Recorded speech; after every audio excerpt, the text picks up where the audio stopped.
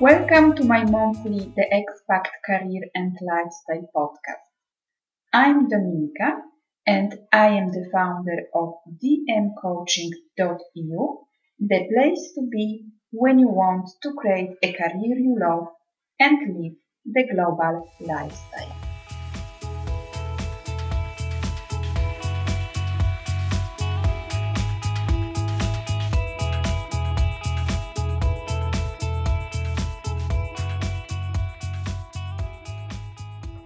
Welcome to our monthly The Expat Career and Lifestyle podcast.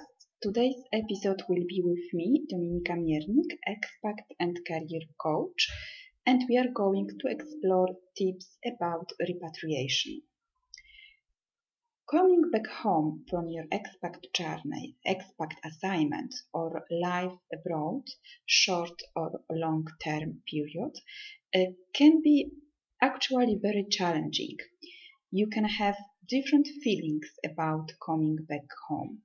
You can feel excitement, you can feel happy, but also you can experience sadness and you can feel scared because your expat journey is coming to the end and you can feel confused about what are you going to do once you are back home. I remember how I was excited when me and my partner decided to move back to Italy.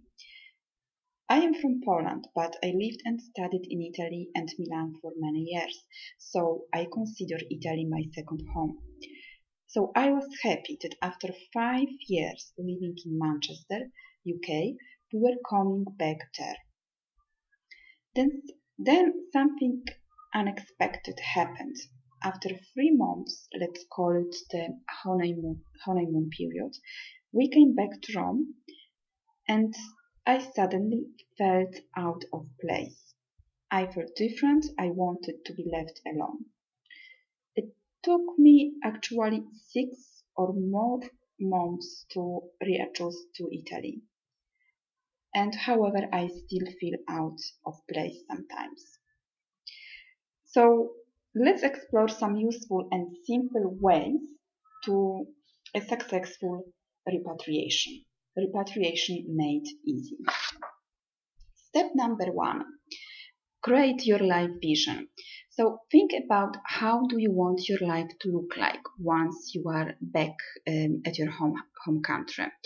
How do you imagine your day, your first week, your first month, your first year? What are you going to do? You can write down your dream vision. You can create a vision board. It's your choice. Step number 2. Be positive. Think about positive aspects of repatriation. Make a list of all positive things you are waiting for you at home, like friends, family, food, and be grateful for that. Step number 3. Your learning points. What have you learned during your expat journey? Once again, you can make a list and think how can you use that knowledge in your home country. A new business idea, new career path. So think about it. Step number 4. Be gentle with yourself. Coming back home can be very hard and your family and friends may not understand you, your feelings and your situation.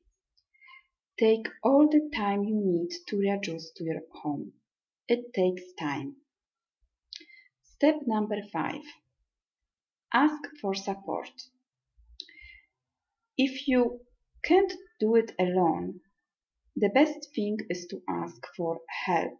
Ask for help a specialist, a coach, or someone who went through the same challenges.